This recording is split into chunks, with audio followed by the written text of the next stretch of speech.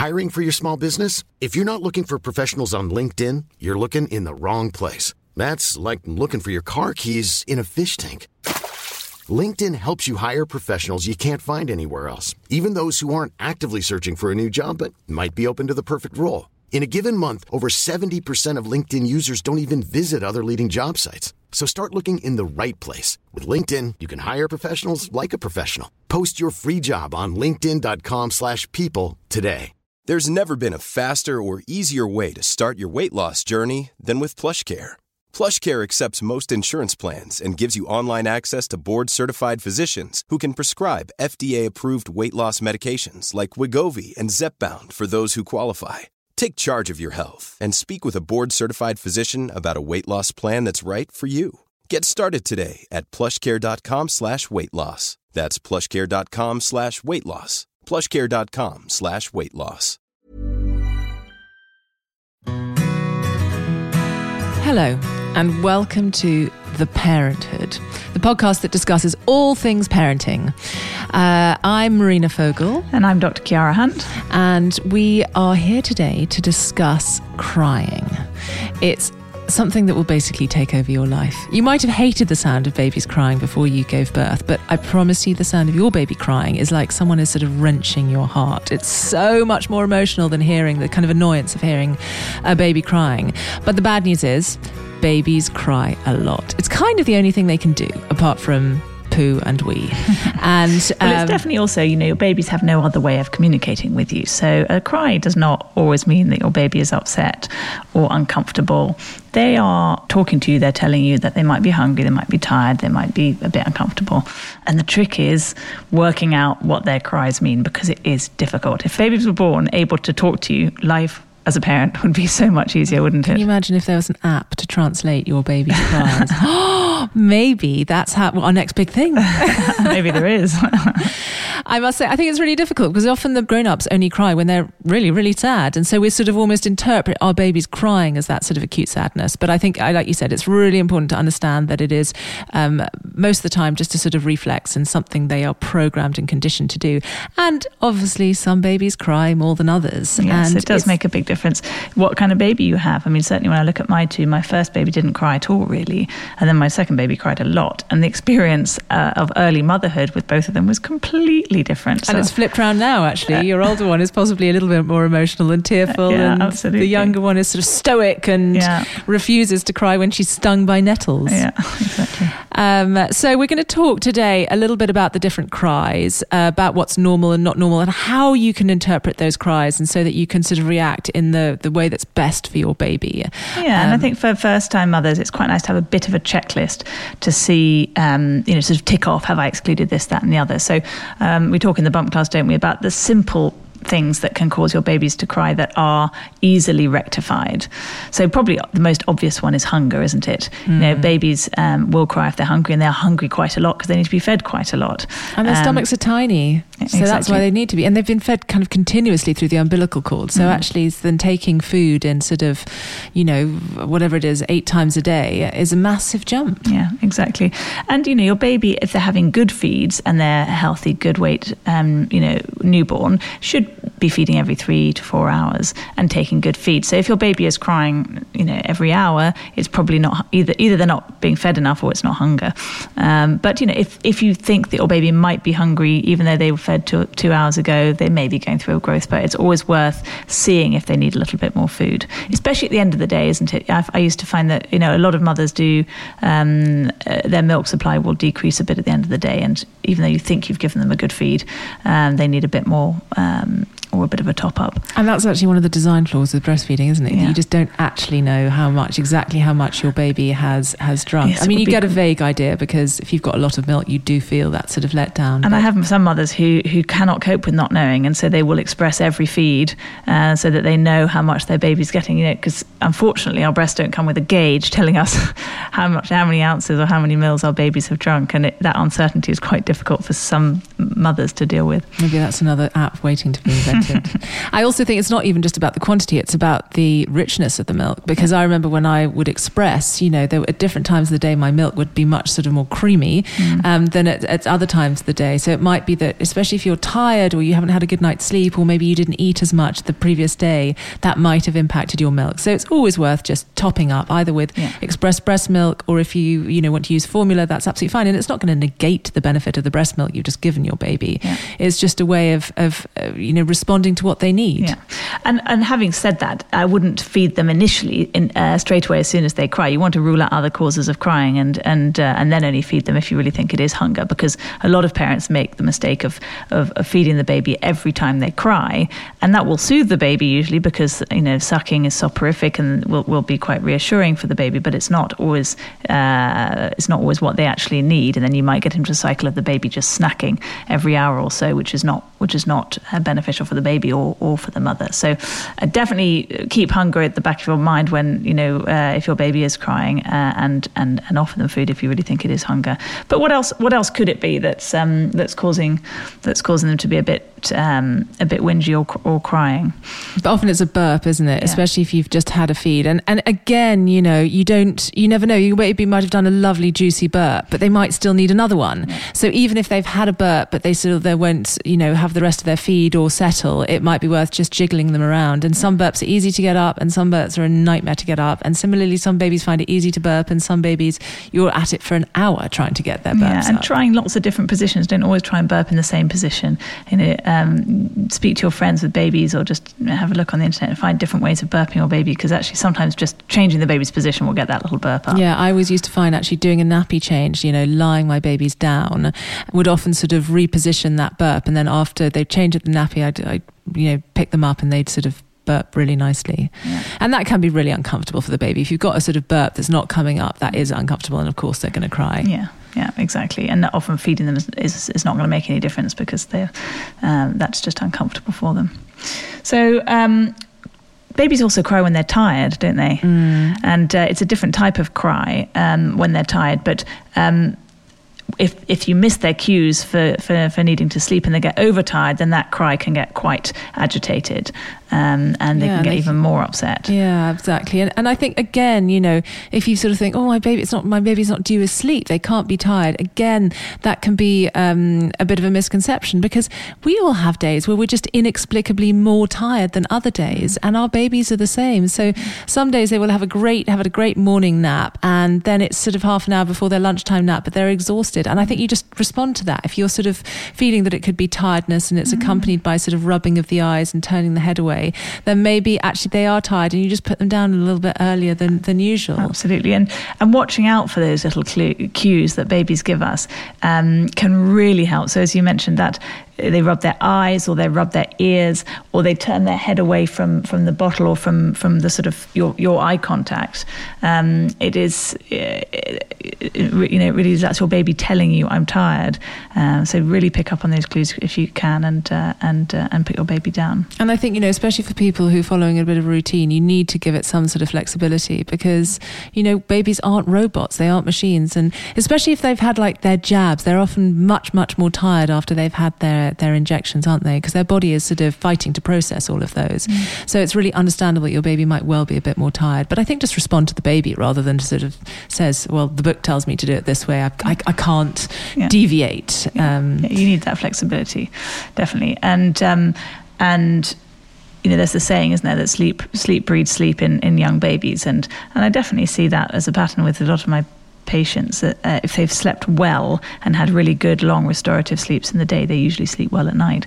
Whereas if they've been a bit cranky and fractious in the day and had little cat naps, they often don't sleep quite as well. Yeah, frustrating. Just when you really need it, they don't sleep well. Yeah, certainly sort of trying to keep a baby awake thinking they'll be more tired at night doesn't work.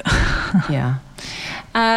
Cold can be a factor too, can't it? Because babies will often... Being too cold. Yeah, exactly. Yeah. But they will often cry when they're a bit too cold. And we always say on the bump class, better too cold than too hot, because your baby will wake up and cry if they're too cold. But if they're too hot, they don't necessarily wake up. Yeah, they can overheat, and that can be dangerous, absolutely. So... I think it's often a misconception feeling babies' hands and feet, because all babies have quite cold hands and feet. So if you think, oh, baby's cold, don't feel their hands and feet, feel the back of their neck, and which should always be nice and warm. And if that's feeling a little bit on the cold side, then your baby probably does need an extra layer or two.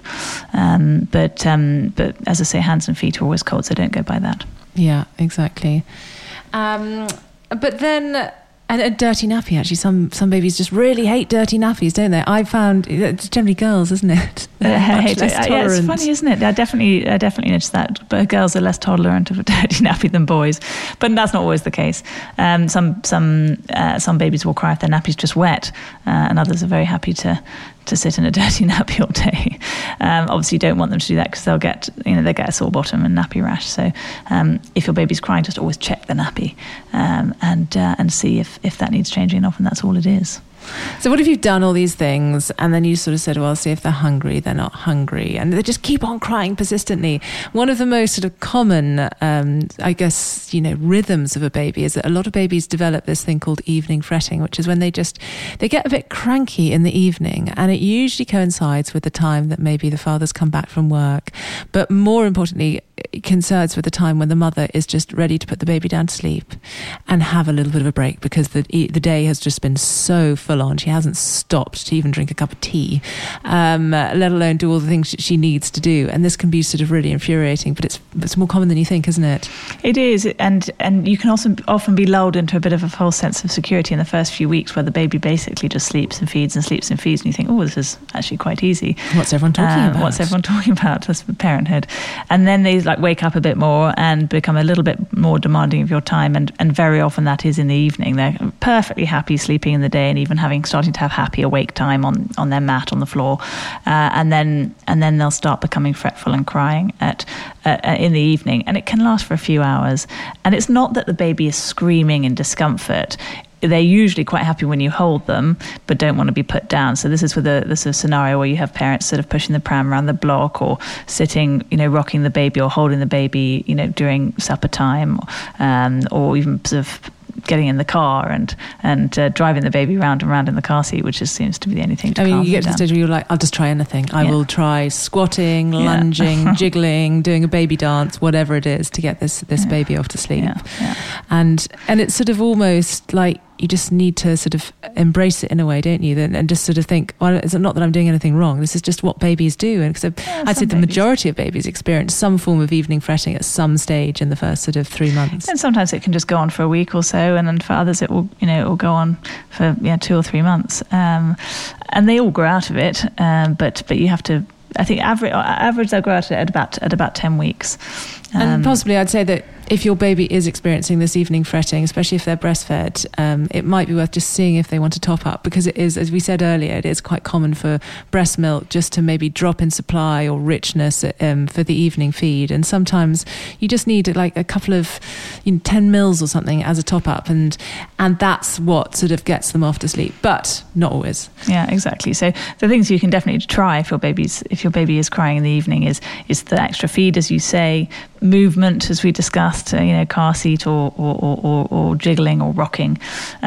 Swaddling can also be quite comforting for babies. Not all babies love being swaddled, but some do. We've got to make sure most do, don't they? Most do. But you want to make sure that the swaddling technique is the right technique, that doesn't bind their legs down, that just keeps their arms by their side. And a lot of babies are quite comforted by that.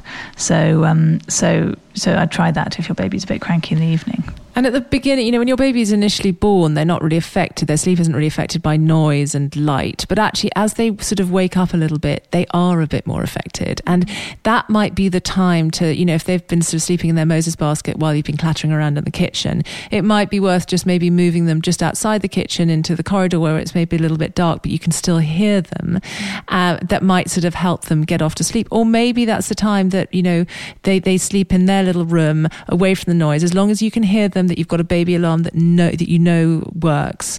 It might be the noise and the light that is sort of precluding them from drifting off to sleep. And it may also be the stage where you want to start introducing a sort of bit of an evening routine into your baby's life, and spend the last hour or so of their day being in a calm environment, doing their bath, doing the feed in a quiet, dark room, just to get them into that mood of going to sleep, rather than rather than with the TV blaring, as you say, in the kitchen and lots of people around. Yeah, and actually sort of they quite like repetition. I remember when my children were sort of going to sleep, I always put the music on the baby monitor on, that sort of tinny lullaby music.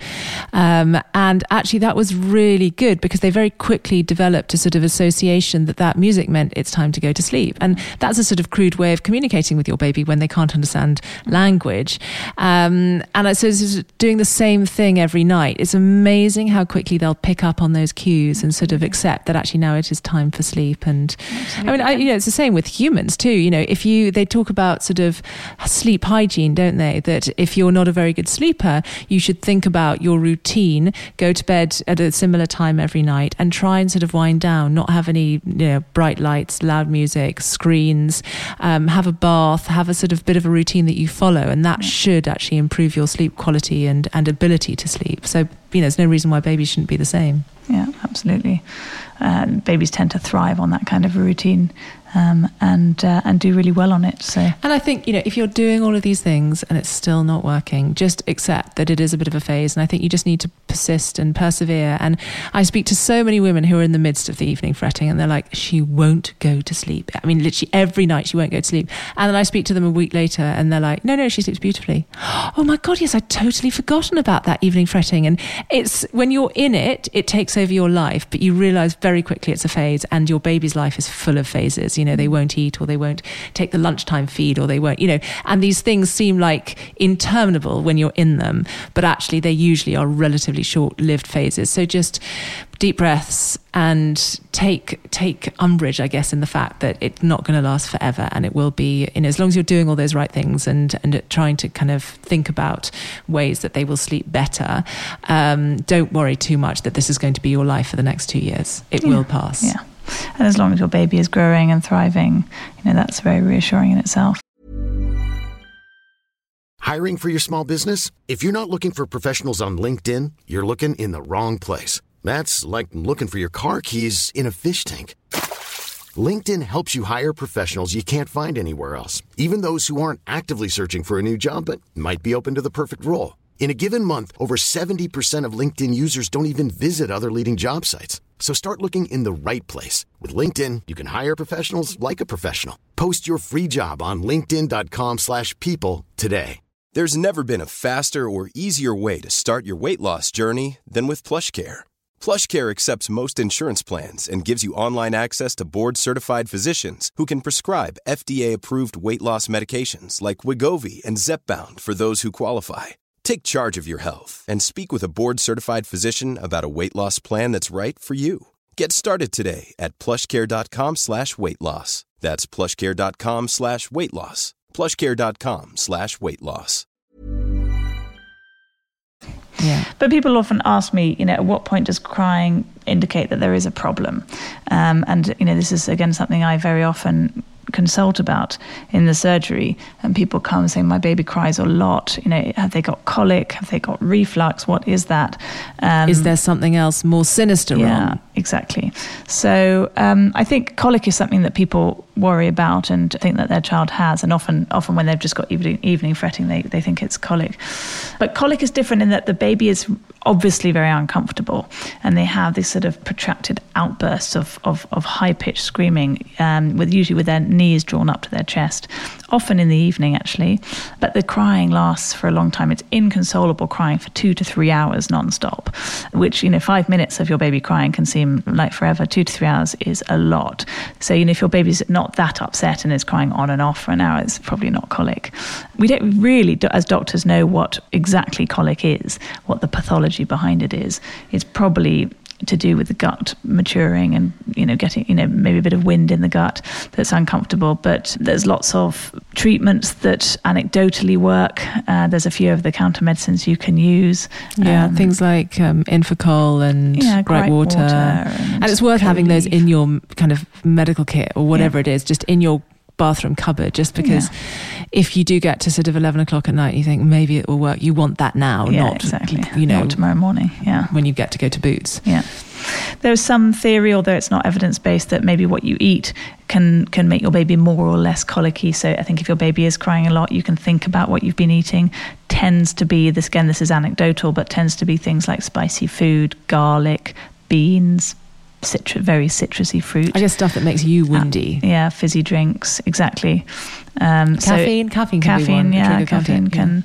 Well, again, some people say, and I think if you're going to cut things out of your diet, make sure you're doing it one at a time for a week at a time, so you can actually see if it's making a real difference or not. And if you're cutting lots of things out, make sure you're actually properly nourished yourself and you're not sort of missing out on any of the food groups. I know sort of cutting out dairy is sort of increasingly popular, but there's not any evidence to show that dairy is a cause of Not for colic. We'll talk about reflux in a bit, and there is a bit of a link between reflux and dairy. But again, if you're cutting dairy out of your diet, you do need to be really thinking about how you're replacing those nutrients. But other things for colic, a lot of my patients anecdotally say that cranial osteopathy can help. Again, there's very limited data or evidence behind it, but it's harmless. And you get to the stage where you do anything. Yeah, totally. So, with my doctor's hat on, I can't tell you that will work, but certainly lots of mothers have told me it's helped their babies. Yeah, and baby massage, they say, helps as well, just sort of massaging their feet oddly can sort of help with their tummy and stimulate a poo. And if you do go to a baby massage class, do say to the teacher that your baby is a bit colicky, and they may give you some tips as to how you can soothe your baby's discomfort by massaging their tummy or their feet or their back. But the good news, I guess, is that it's a phase and it ends usually around sort of 10 to 12 weeks, the colic? Yeah, usually by about 3 months it's quite a long time of enduring the colic. I know if your baby's 5 weeks old and you're thinking, what, 3 months? It seems like forever, but it will pass. And you just have to try these little tips and tools and see if it helps. It's quite common, isn't it, colic? It is quite common. It is. A lot of people say that their child has got colic, and actually they don't. They're just a bit fretting in the evening. But I think if you're getting that sort of crying for the prolonged period of time, 2-3 hours at a time, non-stop, then you're quite likely that it is colic, especially in the evening. Yeah. So the next one up, I guess, is the next sort of level of crying, which is proper crying, is then potentially might suggest reflux. Yeah, so reflux is actually a medical condition, so it's slightly different, and I think also slightly overdiagnosed at the moment. But if your baby does have reflux, it does need to be treated. So what is it? It's basically where the muscle at the top of your baby's tummy is not as strong as it should be, and the milk mixed with the acid of the stomach is coming back up the esophagus and either being vomited out or just going up and down and giving your baby that sort of pain, like heartburn type pain that a lot of women have when they're pregnant. And it can be really uncomfortable, and it can cause negative associations with feeding. So your baby doesn't want to feed because they know that feeding is going to hurt. And sometimes if the milk is coming out and the baby's vomiting a lot, then that can be worrying for doctors because the baby will lose weight or won't gain weight because they're not keeping any of the milk inside. And they would advise treatment for that because the baby obviously needs to be nourished. When it's not coming out, when the milk's not coming out, that's just going up and down the esophagus, it's called silent reflux. And people often get a bit muddled. They think it's silent because the baby's not crying. But actually what it is silent because the milk's not coming out. In fact, babies with silent reflux tend to cry even more because it's more uncomfortable because that acidy milk is just staying there, going up and down rather than actually coming out. And it burns, doesn't it? And it burns them and it hurts them, and they tend to scream all the time. So if they're awake, they're screaming. They don't tend to sleep very well. They're doing that back arching and really sort of clawing, and you can see that they're really uncomfortable, high pitched outburst screams most of the time. If they're awake, they're crying. Refluxy babies with silent reflux, and it can be frustrating for mothers because you might take them to the doctor and say she just cries all the time. They say, well, she's fine because she's gaining weight and she's it's just crying. It's not having any implication on her growth and development.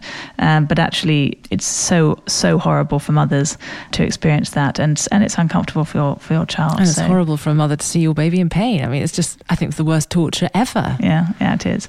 So I think just to be aware that these conditions exist, and if you think that your baby may be suffering from either reflux or silent reflux, just to go and speak to your doctor about it and make a note beforehand of exactly what the symptoms are, write them down, explain them really clearly to your doctor, because there are treatments available that often are, it can range from, as we discussed, there's a link to cow's milk protein allergy, especially if your baby has quite eczema-y skin and various other allergies. Sometimes just changing the milk, if your baby's formula fed, or cutting milk out of the diet if you're breastfeeding, can completely resolve the symptoms. But otherwise, you need to be doing that under guidance of a doctor, just to make sure absolutely. You need to have it diagnosed before you do that. So don't just think my baby's a bit whingy, I'm going to cut dairy out of my diet. No, or change the formula to goat's milk or something like that. That should not be done without you seeing a doctor. And then there are other medications for it, ranging from over-the-counter medications to prescription medications. But I think even if you think a baby's got reflux, you should be seeing a doctor. You shouldn't be sort of self-diagnosing and trying to work it out yourself. Yeah, and the prescription medications in the sort of worst case scenarios, are they quite effective at dealing with the reflux and improving it? They are very effective. And obviously, no one wants to be medicating their children unless they really need to. But obviously, it's got to a stage whereby the baby really needs it. Yeah, and when you're discussing medication for you or your baby in any circumstance, you're weighing up what the benefits of the medication are versus what the risks are of taking it, and that balance has to be tipped in the right way. So if your baby doesn't cry that much and the reflux is not causing any medical problems, you may not want to go down that route. But if your baby's not gaining weight or spending 95% of his time screaming with pain, it's probably worth it. So it's just having that discussion with your doctor. It was interesting. We were talking to a paediatrician when we were writing our book, and he was saying, the reflux is so tough for the mothers, because to have your baby crying and it's obvious pain the whole time, motherhood is hard enough if you've got a sort of healthy, straightforward baby, but for the mothers, this is really, really difficult, almost more so than for the baby, because you just don't know what to do. You're not getting any sleep. No one is offering to help out because your baby is screaming the whole time. It's that kind of vicious circle. You can't even go out for a coffee because your baby's just going to cry the whole time, so you're not going to enjoy it. So it is tough. So if your baby, or even bad colic, if your baby is crying a lot of the time, just try and get a bit of help. Try and be able to hand your baby at the weekend to your partner or a parent, or someone just to give you a bit of a break. That's what's really needed. Yeah, and I think for partners or other sort of carers listening to this, someone who's got a difficult baby almost needs a bit more support. Yeah. So even though you probably don't want to sort of offer to have a really difficult baby or a refluxy baby for a morning, it will mean so much to that mother who can just have a little bit of a break. And in terms of sort of her mental well-being, that is like one of the most important things, just to have a little bit of a break, because it's kind of nigh on impossible just to be the sole carer for a baby that's got reflux. Well, it certainly takes the enjoyment out of it. Yeah. That is very much one end of the spectrum, and the vast majority of babies are not going to have anything like that, and they're going to be crying for lots of just the benign reasons that we discussed at the beginning. But I think it's important to have a bit of an overview as to the scale of crying and what is normal and what's not, and learn that actually soon enough your baby will start to be able to communicate with you, and you'll understand those cries a lot easier, and then you'll understand And you've got a lot of support as a new mother from the midwives, the health visitors, and also your GP, who will be generally they're kind of better at seeing mothers with newborn babies, so you'll get an appointment much more quickly. And if you are worried about colic or reflux, or feel that you just can't understand this crying, go and seek advice, because they generally can help you and they're really understanding. I suppose before we finish, one of the things that I found really important when my children were little was understanding that actually not immediately responding to every cry is quite a good thing, because as we mentioned, babies cry for all sorts of different reasons, and there's a theory that even when your baby's sort of lying in their Moses basket or their cot and they're going to sleep and they're whinging a bit, they're expelling that final bit of energy, or they're creating a bit of white noise that will help them go to sleep. And so even though they're crying, they don't need you to come to them. But what can often happen is if you do go to them, especially if they're trying to go to sleep, is that your face almost re-stimulates them and prevents them from what they really need to be doing, which is going to sleep. So I remember just trying to pause a little bit before I went to my baby. And that, in the early days, that was, okay, I'm going to have 5 deep breaths in and out. And so rather than immediately jumping to go to your baby, you're pausing a little bit. And the idea is that very often they'll cry and then they'll stop crying if you don't necessarily go to them. And obviously you don't want to, be leaving them for a significant amount of time.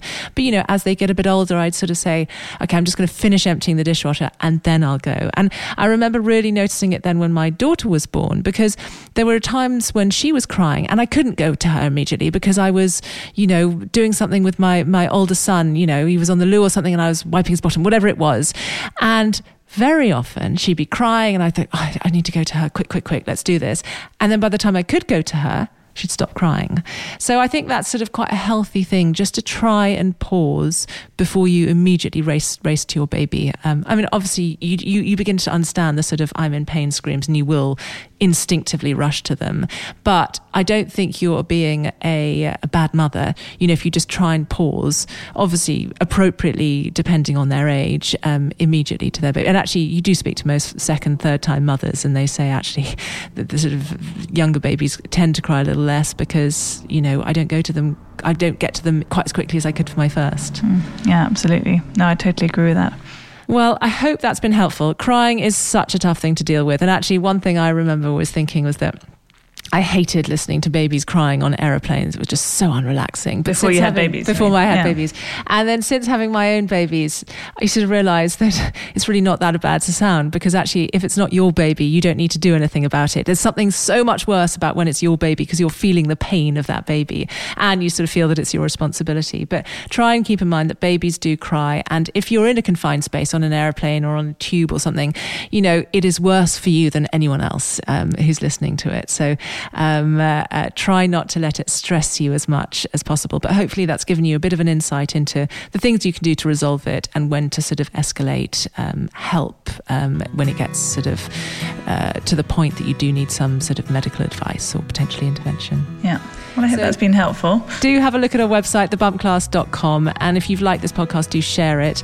And do follow us on social media. We're The Bump Class on Twitter and Instagram.